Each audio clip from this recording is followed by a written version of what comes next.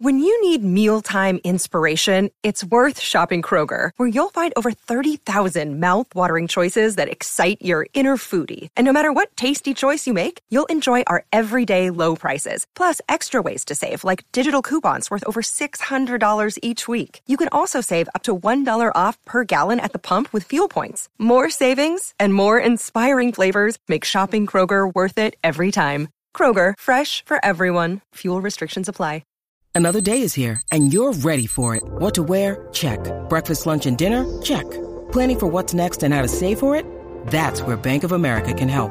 For your financial to-dos, Bank of America has experts ready to help get you closer to your goals.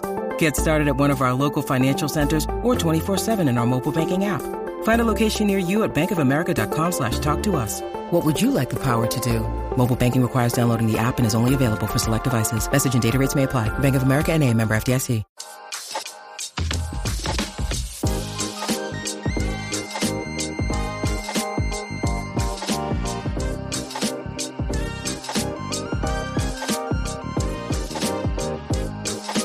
Welcome, everybody, into the Valley. I am Ethan Schutt, joined by @StayTrueS.3. That's where you can find him on Twitter. Steven Gardner. And we are here to talk about the Suns taking care of business, but then immediately looking forward to what I might add is a bit of a scary opponent waiting for them in Denver. We, again, into the Valley, part of the Helio Hoops Network and the Fans First Sports Network. And we are very excited. Steven, I know you, of all people, are probably just like the most excited to see Suns Nuggets. But I'm going to have to hold off on just a second so that we can kind of close the book on the Clippers series, turn the page from storylines that are about Norman Powell and Russell Westbrook before we get to the good stuff. But let's talk Game 5 of the Clippers series real quick. How'd you feel coming on after that game? A win's a win, but for you, I'm guessing there might be a little bit more to the story. What'd you feel about Game 5? I think Game 5 was the perfect template for seeing what the peak Suns team could potentially look like in terms of taking the game plan of the opposing team's defense and just completely throwing it over the rope and just doing whatever they want, whenever they want, and how they want. I think that was essentially the best way to sum up the third quarter. And to zoom in even more, everything that they did in that third quarter was rooted in defense. They got pull-up three-pointers from Kevin Durant and Devin Booker, but they came after getting stops and blowing up sets and actions from the Clippers. They also got great flow in their half-court sets and pace and everything as well. All of that stemming from their defensive performance in that third quarter. And I think everything is just going to continue to be rooted in what they do on that end of the floor because the other end will naturally take care of itself. I thought the rotations finally kind of figured themselves out as well in a lot of ways, which gives me some confidence moving forward. Now, for the sake of not being old man that screams at the sky, we're not going to talk about the Suns' Twitter discourse over guys that played 5 minutes or less because they can get over it. Let's talk about the guys that played enough minutes to actually have an opinion formed about them, if you will. Torrey Craig and Josh Okogie, I thought that mix was perfect. I thought it was a great example of we're starting a certain way, but we'll adapt if needed. And Josh just thrived in those minutes. And as you mentioned specifically, the defense, the havoc, blowing up the plays, that is that guy in a nutshell. And I thought he absolutely just shined in that game and made an immediate impact, right? Like he is the energy and the spark that can be needed when a game kind of gets to that, hey, is it out of hand? Have the Suns pulled away? And another team starts creeping back. I also have to ask this question from, we'll see how honest you are. I wasn't honest with myself. I'll put it that way. Into that game, how nervous were you? Oh, I was absolutely nervous because we've seen this play out, whether it be the Suns directly or other teams. When you go to prevent offense that early in the fourth quarter, and there's literally like 6.5 minutes left in the game, and you expect for the other team to just concede it, 9 times out of 10 that doesn't work. And the Suns only got away with it because they have the bucket getters that can just score whenever they want to. Otherwise, they would have been maybe playing today. Like, I know that's a scary proposition to think. Like, playing extra games in the playoffs when you don't need to always works against whatever your goal is. I'm going to go ahead and share my own old takes exposed, if you will. I texted this to my best friend Sean and my brother Ryan as we're watching that game. Into the third quarter, I said, Booker is so stupid, obviously in the best way possible. I'm so glad this game has gone the way it has. Didn't want another tight game. Ryan said, same, brother, that game was bliss. And then we fast forward. About 6 minutes later, I get hit with a text that just says, @cold takes exposed. And I said, nah, I'm still vibing. It was like a 6-point game at that point. My confidence was not to be shaken. And then that game proceeded to go the way that it did. And I just was like, oh, maybe I was a little too confident, a little too sure of myself. And you're right. I mean, we've seen it happen before. We're also playing against a Clippers team that, although they don't really have a light at the end of the tunnel, they still fight so hard. Like, they have more pride than any team in the playoffs. Yes, that is outside of Miami. Great word. That is that's a team of very prideful people in terms of what they put out on the court. Those are guys that they could get swept. And let's say the game 4 was close, game 3 they lost by 30. They'd probably be more upset about game 3 than getting swept. Like, that is a team of guys that just does not want to put up with that. And Ty Lue is a coach that does not just throw the clipboard to the side as the game gets out of hand. Exactly. I mean, he is phenomenal. And I felt like he got a lot of good, well-earned attention just from how he handled that series. I should have seen it coming. I got a little confident. I saw us win one first quarter and thought the tides were turning. And unfortunately, that just didn't happen. In terms of the fourth quarter, do you think, and maybe this is too tricky of a question, is there anything you took from that fourth quarter as like hey, this is a noteworthy weakness, whether that's on lack of execution offensively when the game seems to be taken care of, or defensively as the game kind of went down to those clutch minutes where things were close, yet they still kept getting some pretty good looking shots, I thought. This wasn't Norman Powell hitting shots over an outstretched DeAndre Ayton. Like, they were getting some pretty open shots. Batum deciding he can hit a shot again was very frustrating. Like, did you learn anything from that fourth quarter? Or do you think Monty's going to take anything from that fourth quarter looking ahead? I think I learned, and I think Monty also had takeaways from that fourth quarter. I think the first of which is that this team, especially after the type of third quarter that they had, the nail was like halfway into its last hole to close the coffin. But they left that last little bit of space. And again, if you have a prideful team, they're going to scratch and claw into that final buzzer.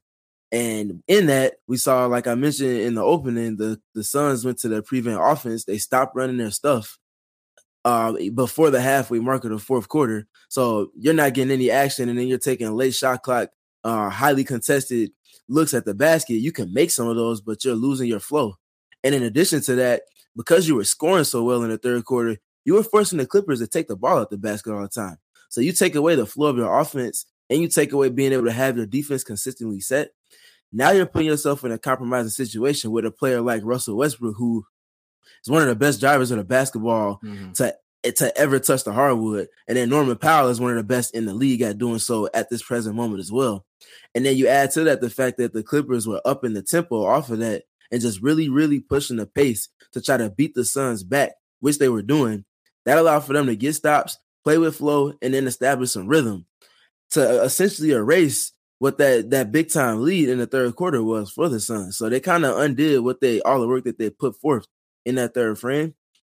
So I think just them paying attention to their process and sticking to what got them the lead and running their sets on offense, that'll take care of like 3/4 of the problem, in my opinion, because teams don't have enough time to come back at that point.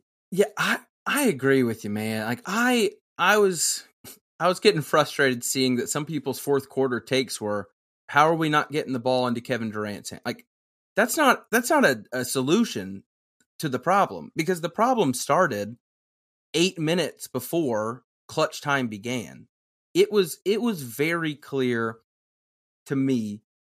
It seemed the Suns had already started viewing what Denver was going to look like. You know what I mean? Like, even those possessions late where it was almost, I wouldn't call it straight ISO ball, but it was like Booker was happy to pound the ball into the court for the first 15 seconds. And if it's a regular season game where he's sitting at 53 and we're all cheering for him to get 60, that's one thing, but it's not. It's a clinching playoff game against a team that cares. This is not the, all right, let's let Book cook and try to hit 50 or 60. Like, no.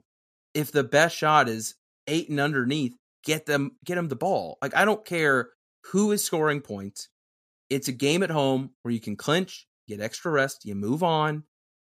It frustrated me that it seemed like the team settled. Like, it looks like they just got complacent. They're grown men. That's not a coaching issue, right? Like, Monty can't say anything in a timeout to get them to be like, oh yeah, we need to do this. Like, that's each person out there making the decision. And I know that's true because you see how Josh is playing out there. That looks like a guy who's not settling or being complacent. And the immediate impact he had was like, oh, that's a guy that still wants to win this game and isn't content with a 10-point lead. So I don't know.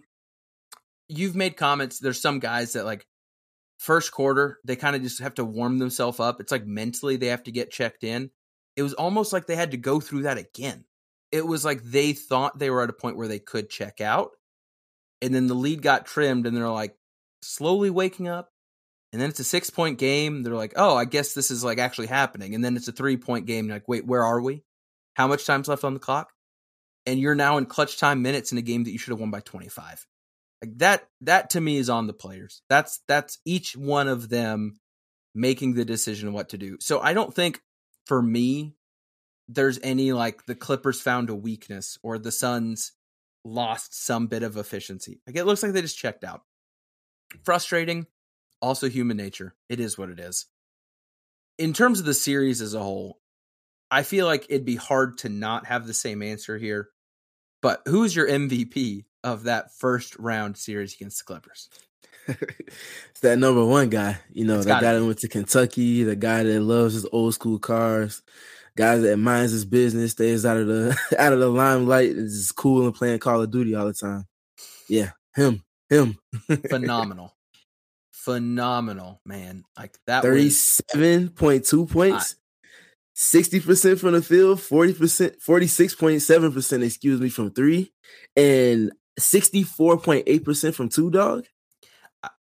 Come on, man. What's and this is so silly. What's frustrating is I thought he had on lock the best player in the first round. You got to give it up to Jimmy Butler. Jimmy Butler said, I see what you're doing. I respect the heck out of it, but I would like that to be mine.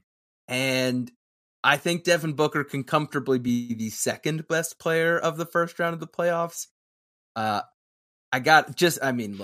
I know we're here to talk Suns. People can give us a minute. I want you to tell me how you felt watching that Jimmy Butler ending. So game.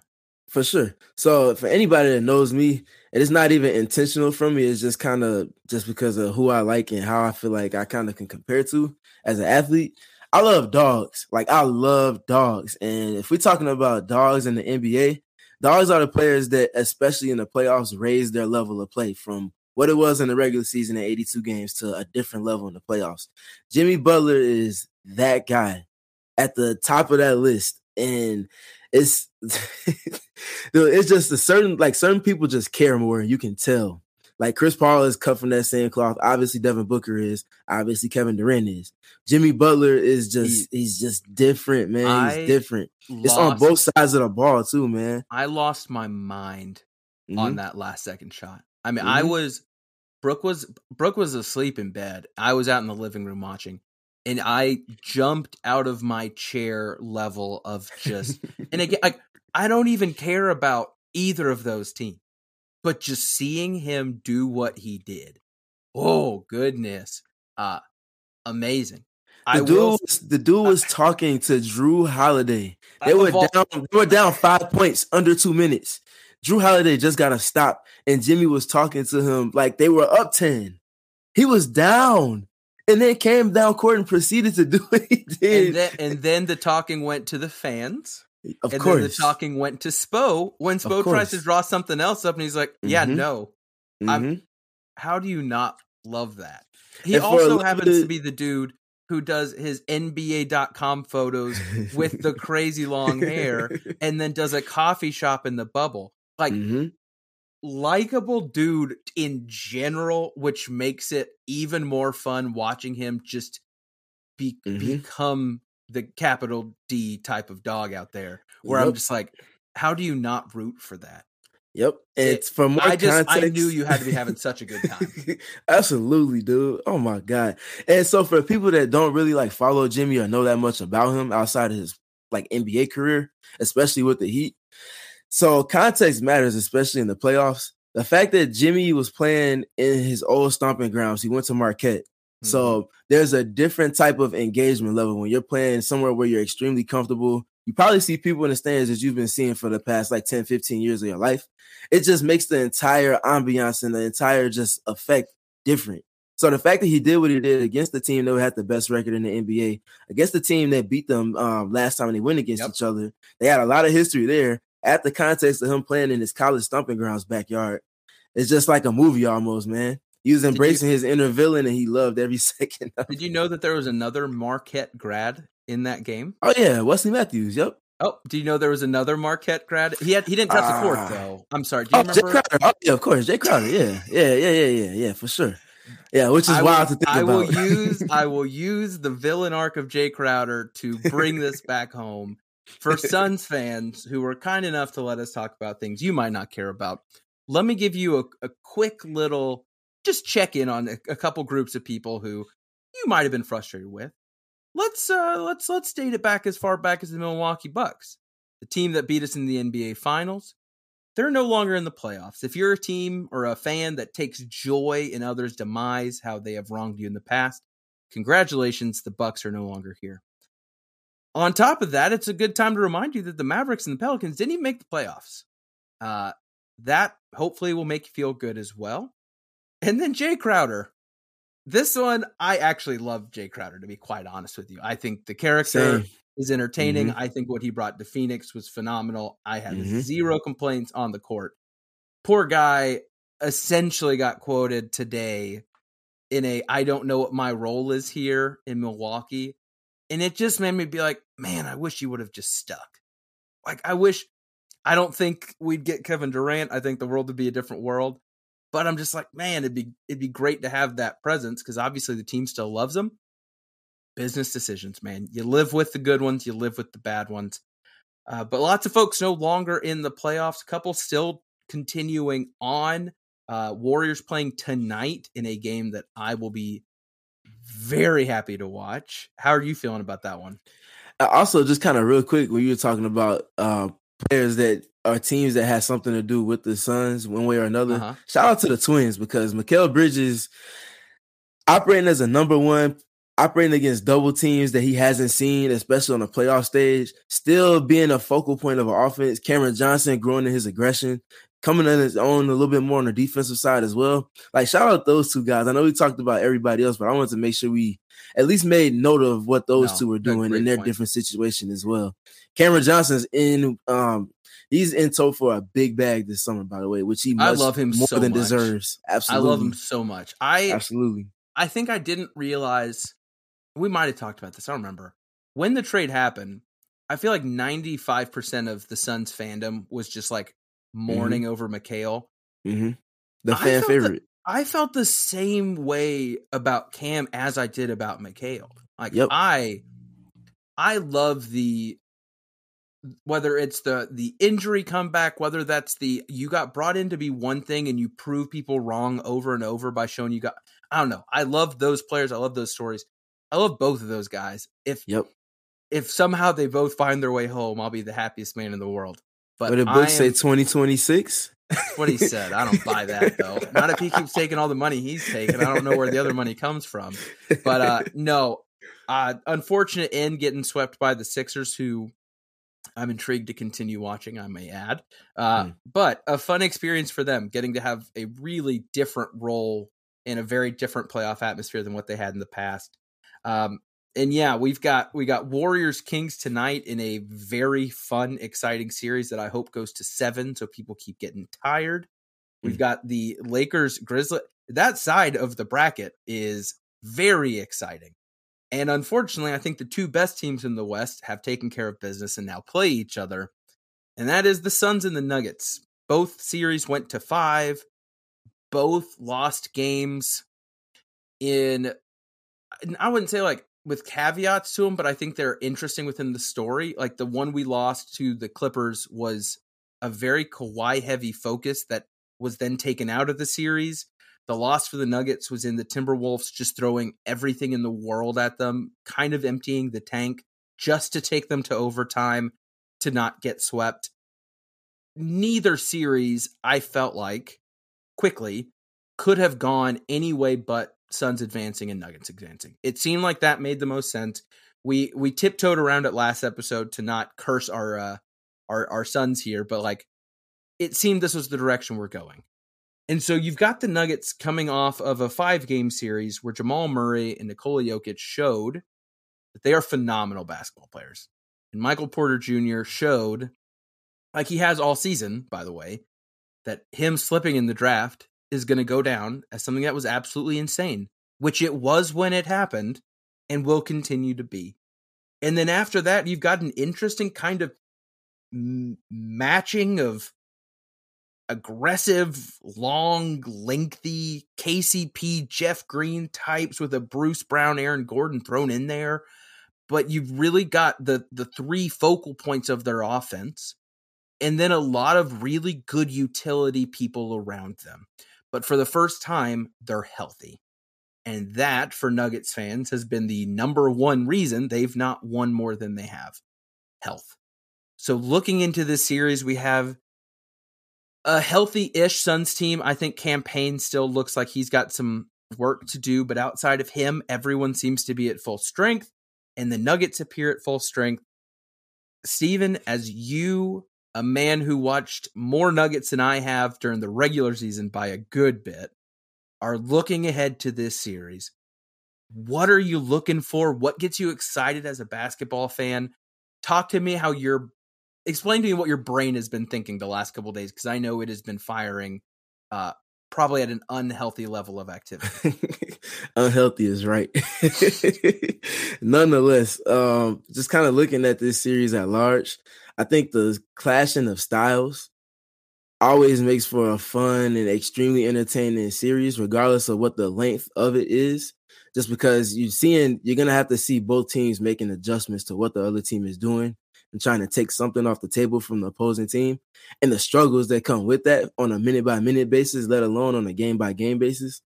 Playing with matchups, playing with schemes, all of that fun stuff. Trying to see who's going to blink first in this series is going to be interesting, because we saw in the first round that Monty Williams, before Ty Lue could even finish tying his shoes, he had already had his blinking moment by changing the starting lineup and taking Josh Okogie out and putting Torrey Craig in. Now, granted, it did work, but that's not typically something that bodes well for your team going into a series. So seeing Monty, as I expect, have Josh Okogie, who played double the minutes that Torrey Craig did in Game 5 to close out the Clippers, seeing Okogie back in the starting lineup is something that I'm expecting. And I mean, outside of the stylistic clash, looking at what he can do in terms of setting the tone, because a lot of what the Denver Nuggets do consists of the 2-man game between Nikola Jokic and Jamal Murray. And the best thing that Josh Okogie brings to the table is his point of attack defense and activity. So if he can have his impact be more dictative than Jamal Murray's shot making and shot creation ability, that's going to take a big peg off of the table for the Nuggets. And obviously they have different ways that they can pivot to, with Nikola Jokic being the all-world player that he is. But if they can take away some of what Jamal Murray does, which is what Nickeil Alexander-Walker did for the Timberwolves in that series, that can change a lot of things, because the Suns have a firepower that the Timberwolves can't match. So if you get that dynamic plus the scoring from the Suns, I don't know, man. I think it'll be a close series, but it could be shorter than people expect, potentially. Yeah, I think if you're looking strictly matchup thinking with your brain, not trying to bring in all of the, well, this storyline and maybe that. Like, if I were to put these two teams in the 2K simulator and said, play 10 times, I think the Suns win 7 or 8. I think the matchups favor the Suns. I think the strengths favor the Suns. And I think ways that you would typically want to attack the Nuggets, the Timberwolves were not equipped for. I think the Timberwolves were a team built to get beat by the Nuggets. Yep. And so when I'm looking at the Suns and where they shine, I think, and again, it's not how it happened, but I think the Suns' weaknesses would have been the most on display by a healthy Clippers. I really do. I think if you're looking at healthy teams in the West, a healthy Clippers can take advantage of some of the weak points of the Suns. Mainly Suns defensively. Suns offense, not to oversimplify, it's really hard to find any defense that you're going to say provides a weakness of some kind for the Suns offense. That just doesn't happen. Like, this isn't a trio of stars who are so predicated on one type of shot. This wasn't LeBron before he shot the 3 confidently, looking and saying, we have him, D-Wade, Bosh, we need shooters. We need shooters to create everything. We need to open it up. That's not how our 3 are built. We have 3-level scorers from our top 3 guys. Because of that, things are going to open up. Offensively, I'm not nervous. I'm just not. If we lose this series, I think we'll lose with scores of like 152 to 145. I think the Suns are going to score. Exactly. Defensively, I think, and I don't know if it's because people like to clown on Jokic or if Murray's just been out of the picture due to injury, I do genuinely think people undervalue both of their talents. Yep. Points-wise, they both put up near identical numbers in the first series against the T-Wolves. Shooting percentages are a thing that I want to continue to remind people of. Jamal Murray shot 43% from 3. Jokic shot 50% on just a hair over 20 attempts.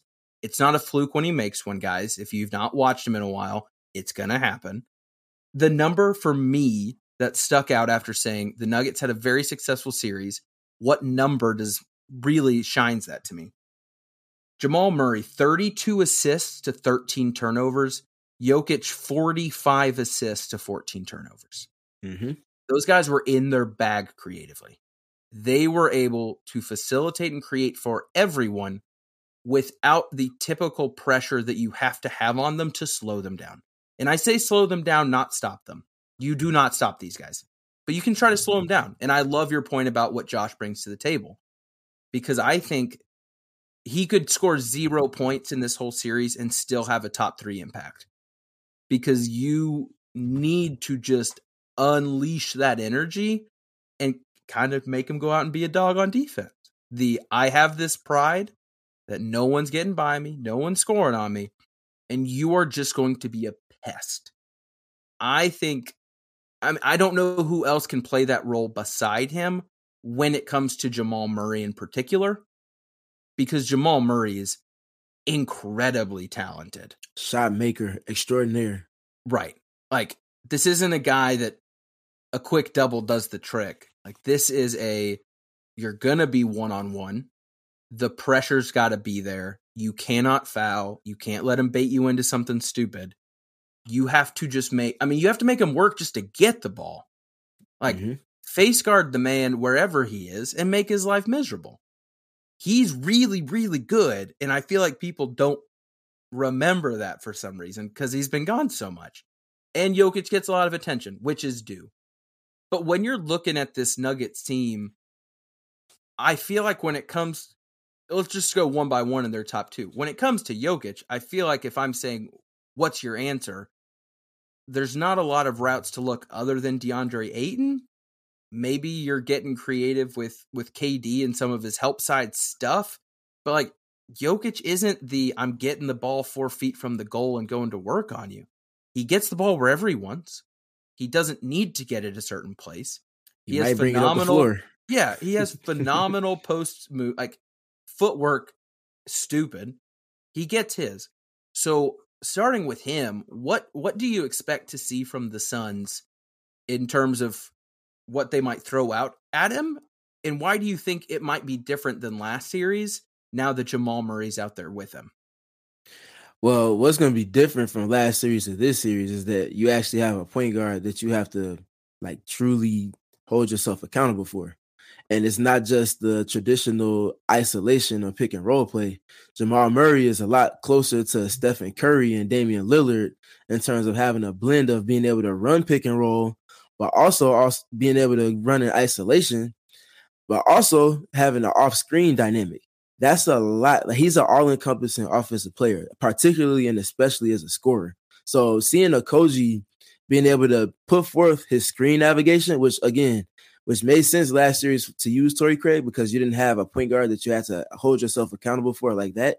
But Okogie in this series being able to screen navigate on ball and off ball, and to do so with the requisite level of physicality to, again, help to set a tone for this team is just going to be invaluable. So having him to attach to Jamal and say, okay, we don't have to send too much extra attention outside of maybe in pick and roll because he can come off and pull up, of course. But outside of that, guard your yard, Josh. We're going to hold it down across the floor in the other 4 spots. That's important to have because a lot of teams don't have that point of attack guy that can be that physical and just weigh down on Jamal. And just kind of looking at Jamal last series against Nickeil Alexander-Walker, who had an important dynamic that he brought to the table that wasn't expected. Just kind of looking at him, he held Jamal Murray to 13 of 36 shooting in 40 and a half minutes spent guarding Jamal Murray through those 5 games. That's 36%. That's very good. That is extremely good. So adding the Suns context to it, if you're looking at Nickeil Alexander-Walker, who is a lot slimmer in frame than Okogie is, and you take the dynamic of physicality that Okogie brings, the defense might be at the same level or a little bit better from Okogie, but being that physical in addition to all of that, to where he's not getting pushed around by Jamal Murray or Nikola Jokic in switches, it makes a big difference. And then kind of looking at Nikola Jokic, I mean, that's all DeAndre Ayton. Yep. And I think you made a great point in talking about Kevin Durant's help side defense. That was one of the main reasons why I felt like the addition of Kevin Durant was important. Obviously, the offense, again, speaks for itself. But defensively, the versatility to be able to switch 1 through 5 or 1 through 4 with KD on the floor, but also be able to switch and have somebody on the backside of those switches when DeAndre Ayton's drawn away from the basket, if Jokic is initiating or they're in their delay offense where Jokic has the ball at the dome, having somebody underneath so where when they go into their cuts off of curls and things like that, that they love to spam and that we'll see plenty of, Durant can switch that. He can scram guys out of mismatches and he can protect the basket. Like a lot of teams don't have that 4 next to their 5 without compromising their rotations. They can do that. Kevin Durant does that in the starting lineup and the closing lineup. So that's something that's going to be important to see from the Suns. But Jokic is going to eat. He's going to eat. It's just a matter of if DeAndre Ayton can defend, make him work like he did in that last series without fouling. That's the most important part. I was literally going to say, I think one of the skills that we've talked about, but maybe not get to all the attention, his ability not to foul is going to be almost as important as his actual rim protection in this series. Like he has to stay out there because as much as we give Biz credit for his perimeter defense, that is probably better than Jock's. DeAndre's is something else. Like, he has to be out there so that he can stick with Jokic anywhere. Like, I love Biz. Biz is not someone that you want to be regularly guarding at the perimeter. It's a nice plus, but you know where he does his business defensively, and it's good to have him where he needs to be. DeAndre Ayton's got to stay on the court. In terms of the rest of the matchups, this is where I'm curious to get your thoughts. We've got Josh probably on Jamal. We've got DA on Jokic wherever they go. So we now have another 3 guys to kind of account for. More than likely, in most minutes, it's going to be Chris Paul, Devin Booker, and Kevin Durant. And for the Nuggets, you're looking at Michael Porter Jr., Aaron Gordon, or a mix, Bruce Brown, KCP, some mix there. No real undersized players out of that grouping. Chris Paul, defensively, I was intrigued to see maybe where your mind was at in terms of what role he plays in that. And do you think the Nuggets are going to try to just spam the switches until they get Chris Paul on someone who is either more athletic, more physical, or just has the height advantage. Because again, I'm just trying to think like what do the Nuggets think will be their biggest advantage on that side of the court? Well, I think the biggest advantage is going to be the big fella underneath that's in the MVP conversation right now, Jokic. So I do think they don't run as against comparing series. They don't run as much matchup hunting styles of actions. They will get it organically because the Suns will be switching, but they don't necessarily go out of their way on offense because they run a pretty good blend of pick and roll with motion offense. Obviously, with Jokic having the ball in his hands and players cutting off of screens and handoffs, all of that fun stuff. So I'm not sure necessarily that they'll go to an advantage outside of having Jokic with the ball in his hands most often. But I do think that the Suns, if they can, if we're looking at specific matchups, I think it'll probably be KCP will be guarded by CP3. And then Devin Booker will probably get the Michael Porter Jr. And then obviously Durant will be on Aaron Gordon. Which is something that's going to be important to watch because Aaron Gordon did not have a good series in the first round. Mm-hmm. And if his shooting numbers struggle to the extent that they are in a sustained manner throughout this series, we'll see a lot more of Durant closer to the basket, kind of being treated like the Clippers were treating any non-Kevin Durant or Devin Booker's son last series with helping off of them and conceding to showing the extra body and being ready to load up at the basket and grab rebounds. And I think that's going to be important because if Aaron Gordon isn't hitting, obviously DeAndre Ayton's going to be away from the basket guarding Jokic. Having Kevin Durant closer to the basket to load up for those box-out opportunities, which Orlando Magic, which the Denver Nuggets, especially with Aaron Gordon specifically, are going to crash the glass on offense hard. Like the way Okogie crashes the offensive glass, the way Torrey Craig does it, it has even more of an impact with Aaron Gordon because he's a bigger body and he throws his weight around and he's more athletic. I was going to say that's going to be important to have for sure. So that was something for me that my brain was trying to figure out. I thought based on a lot of Monty's comments, based on how Booker played in the first series, I said maybe Booker is on Murray, maybe more than we thought. I think he would do fine. I would much prefer it be Josh, but Michael Porter Jr. is 6'10". He is not a small guy. Him and Gordon both have size and will have size on a fair amount of the matchups in a very motion-heavy offense. For me, I think that, and to your point, I think that means you've got to have DA or KD at home always. And how you make that happen, how you don't get stretched out, I'm intrigued to see what the plan is there because they have guys that aren't just big, they're athletic and big, and they've got a pretty good first step. And usually, in a traditional world where you're playing with a 7 foot, however many pounds center, you're like, well, yeah, if nothing else, we know that you can't create that much space because you've got that guy down there, right? You know that's how it works. The Nuggets do not operate like a normal team with a player that is built like their player. He can go sit in the corner. He can initiate the fast break or just any half-court offense. They set themselves up to where everything under the rim, just the general restricted area, there's a lot of sets. And I was watching this in the T-Wolf series because you know where Gobert wants to be and you know where Cat wants to be. Mm-hmm. They did everything in their power organically to tell those guys, you can stay there, but we're going to have some other people wide open that you're going to have to deal with. Because they can live without having a constant presence offensively under the rim. I think they are going to really try to draw DeAndre Ayton out as much as they possibly can. Because I thought he did a phenomenal job in his series against him. But a lot of what I remember as the big kind of bright spots are that post defense. And again, that was in a Jamal Murray-less world. Getting Jokic the ball closer to the rim makes sense from a coaching perspective if he doesn't have weapons around him to create for. So that made sense. He has his weapons now. So he doesn't care where he's getting the ball. He can do work. I feel like we're going to have someone down there, and that's where I get a little nervous about the foul trouble because it's a little tougher to maintain your spacing. your verticality, keeping your feet under you when you're getting attacked with such a long runway, essentially. And I'm curious from your perspective, outside of Jokic and outside of Murray, who on the Nuggets worries you the most? Because we've seen Gordon do damage in the past to the Suns. We've seen Michael Porter Jr. have a stellar year shooting the ball. Who do you think could be that guy that really can swing a game one way or another for them? It's definitely Michael Porter Jr.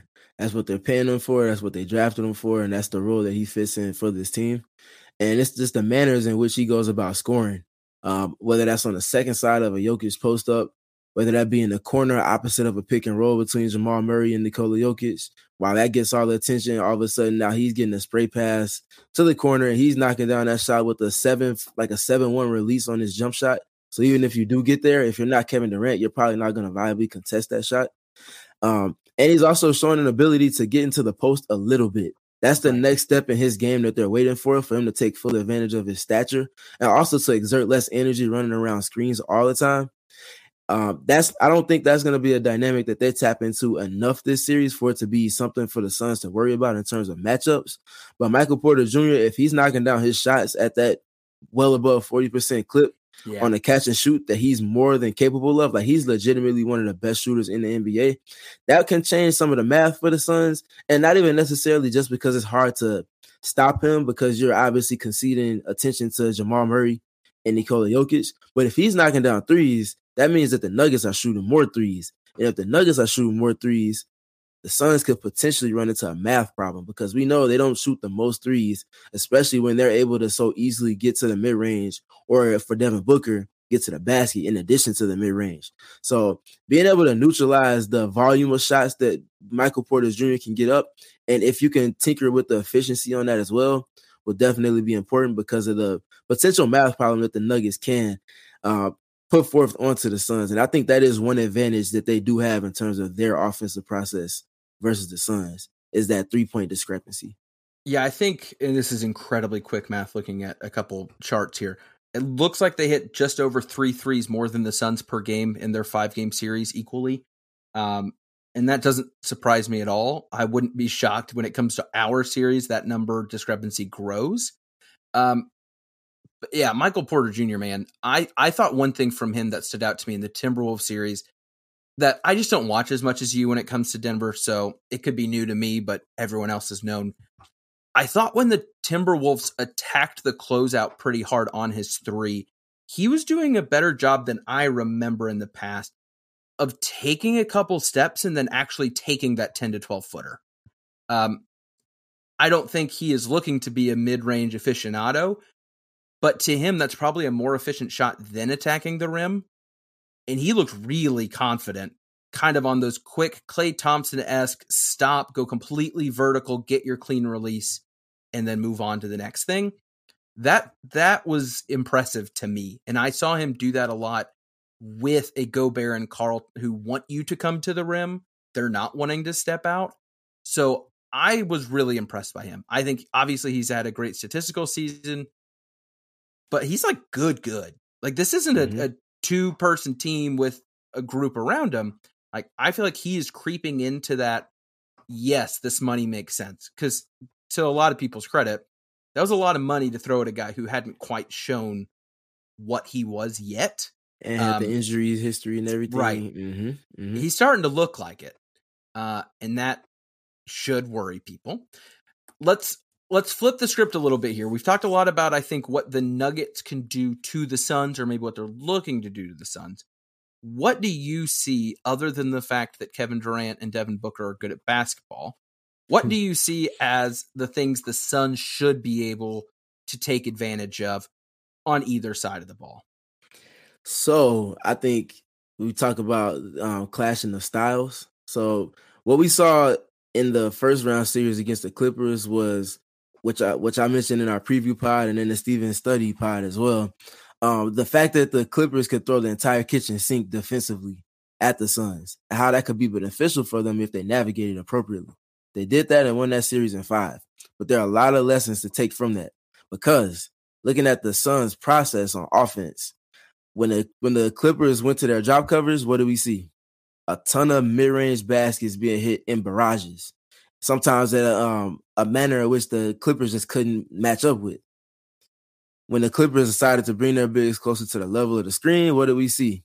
Devin Booker stretching that out, hitting the second side, stretching those rotations on the second side, and the Suns getting into their catch and shoot bag as a team, knocking down corner threes, knocking down threes above the break, knocking down threes from the strong side if they can see it off of the help on that side of the floor, and just really compromising and having a direct answer for whatever the Clippers tried to do defensively.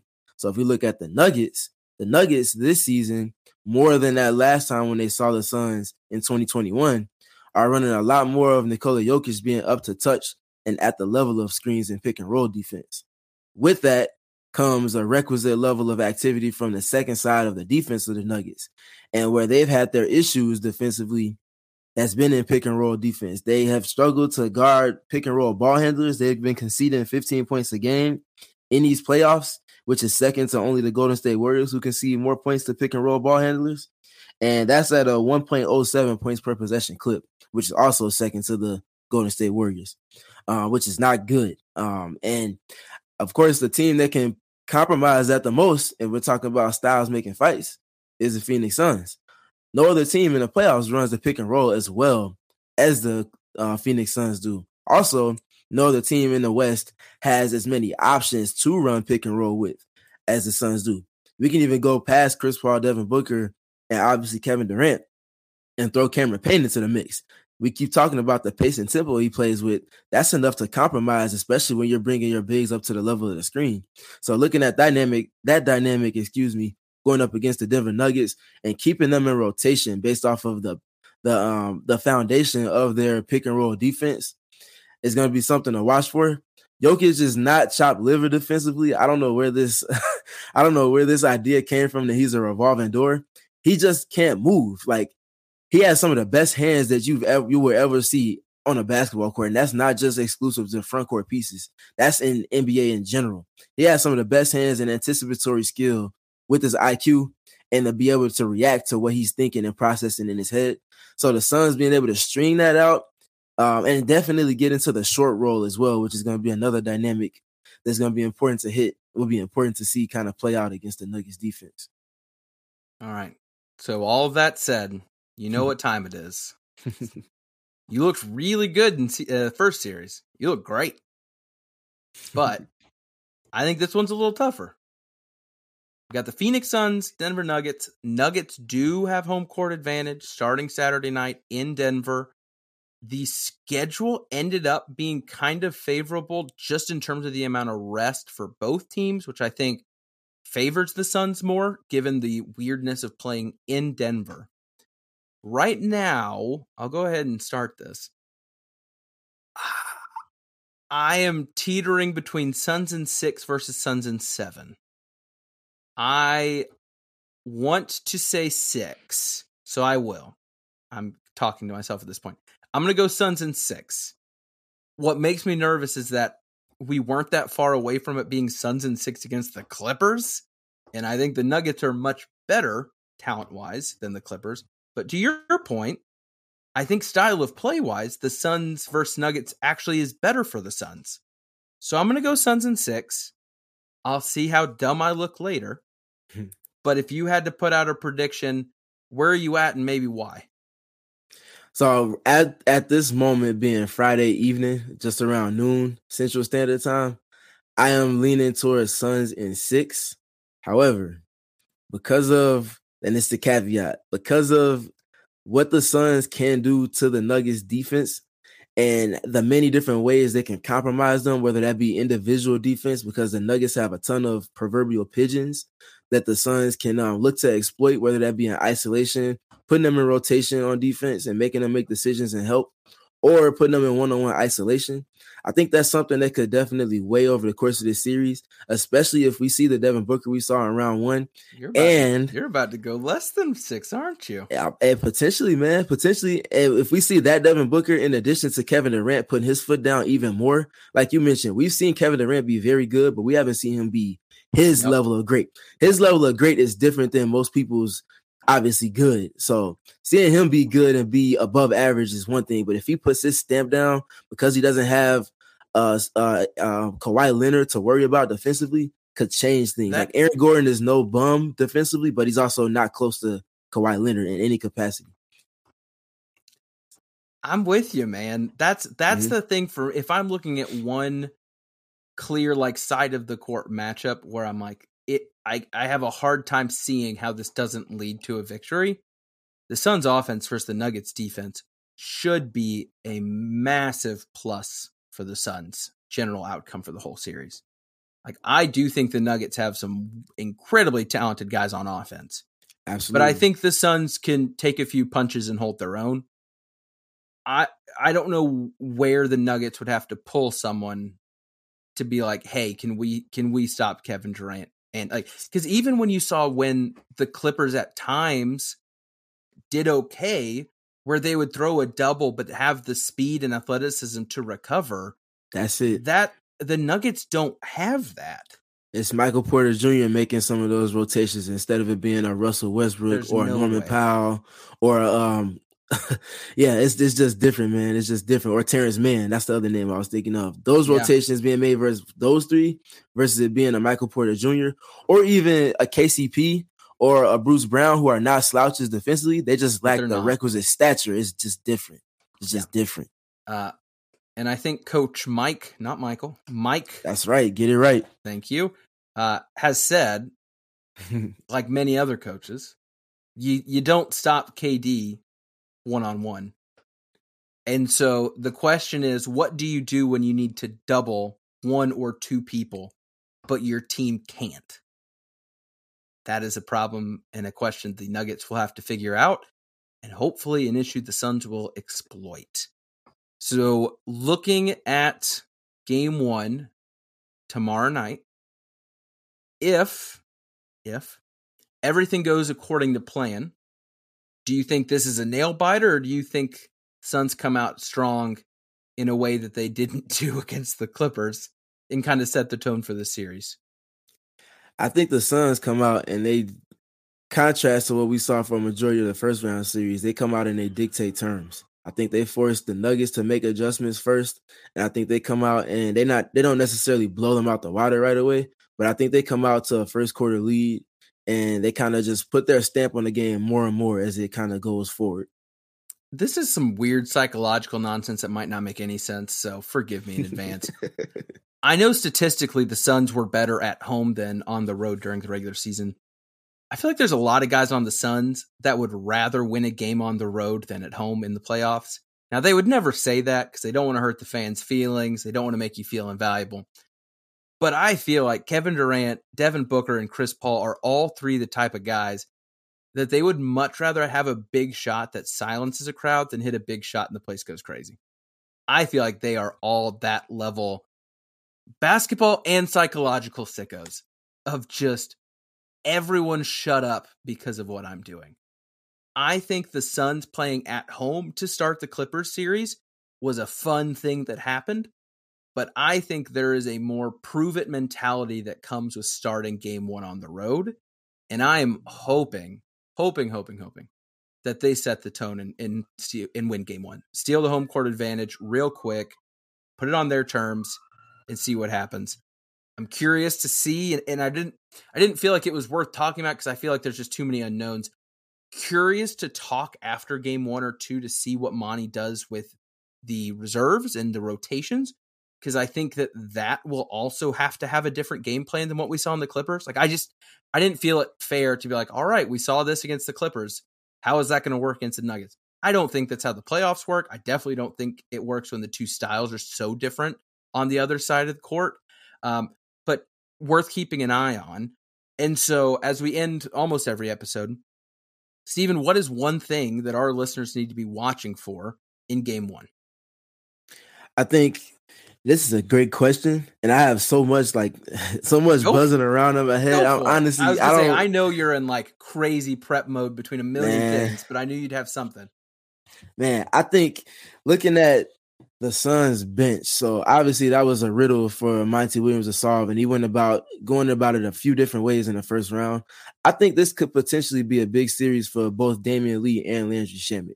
Now, we didn't say that last series, obviously, and we saw either one or the other. We usually didn't see both in tandem with each other in the rotation.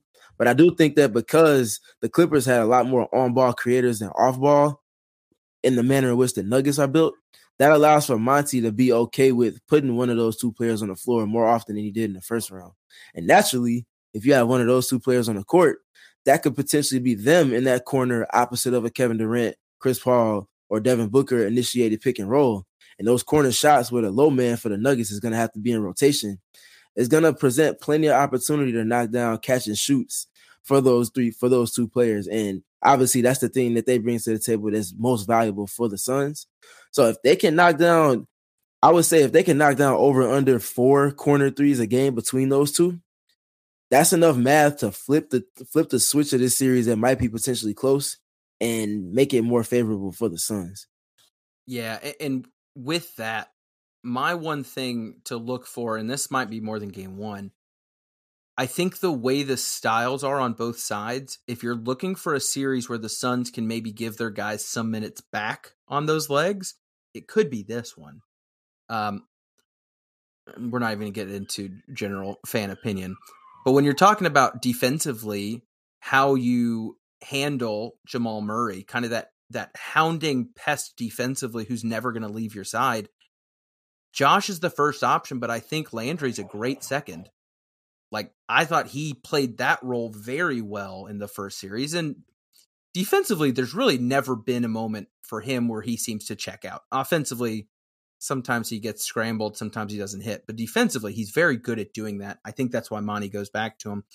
And Damian Lee, to your point, I think that corner three is going to be open. So having those guys not have to kind of be plugged into another system, but actually be a part of a game plan, I'm hoping to see Kevin Durant, Devin Booker, Chris Paul's minutes take a couple steps back, even if it is 3 to 4 minutes, right? You're looking at another team, by the way, who their 2 superstars also played a crap ton of basketball, including an overtime game. It's not like we're doing something that other people aren't.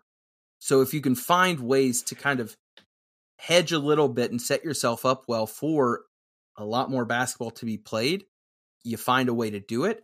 I'm hoping this series can grant that for a lot of different people. But man, I'm excited. What other basketball do people need to be watching? Because I'm guessing there's a lot on your mind here. For the Suns fans who want to watch something else before Saturday, what are you most excited for? And watch that Suns, excuse me, the Clippers. Oh my God. You're killing it. Watch the King. I can speak English, I promise you. Watch that Kings and the Warriors series. It is some of the highest level of basketball. We got De'Aaron Fox out here scoring crazy and shooting jump shots with a broken finger. We got obviously Stephen Curry, Draymond Green being a generational defender, doing what he does against a team that's obviously offensive minded. It's just a lot to see in that series. So I think if you like offense, that's the series you should certainly be tuned into. And it has the potential to go 7 if the Kings can handle their business in a hostile environment. I hope so. Yeah, the Grizzlies-Lakers series has definitely been louder. The Kings-Warriors series has been better. Now, Don't get me wrong. If LeBron is on the court somewhere, I will be watching. So I'll be watching them both. Absolutely. But yeah, Warriors-Kings has been phenomenal, man. It's been great. And we've said it a million times. If you enjoy watching Suns basketball, you'll definitely enjoy watching more basketball. So check it out. Quick shout out to Matt Ishbia, the owner of the Suns, right before we started recording. Pretty massive announcement in regards to a lot of our listener and viewers and everything in terms of those around Phoenix. Breaking the ties from old Bally Sports and actually letting Phoenix Suns basketball be on local television where more people can watch, more people can take it in. Going into the next couple of years, there will never be a better time if you're in the Phoenix area to enjoy Suns basketball and be a part of it. Our ownership, I mean, they're taking a financial hit doing this. Obviously, they're not dummies. They think it'll work in their favor, but they're allowing more people to get their eyes on hoops, and I love it. I'm happy for Suns fans, a lot of which have dealt with nonsense.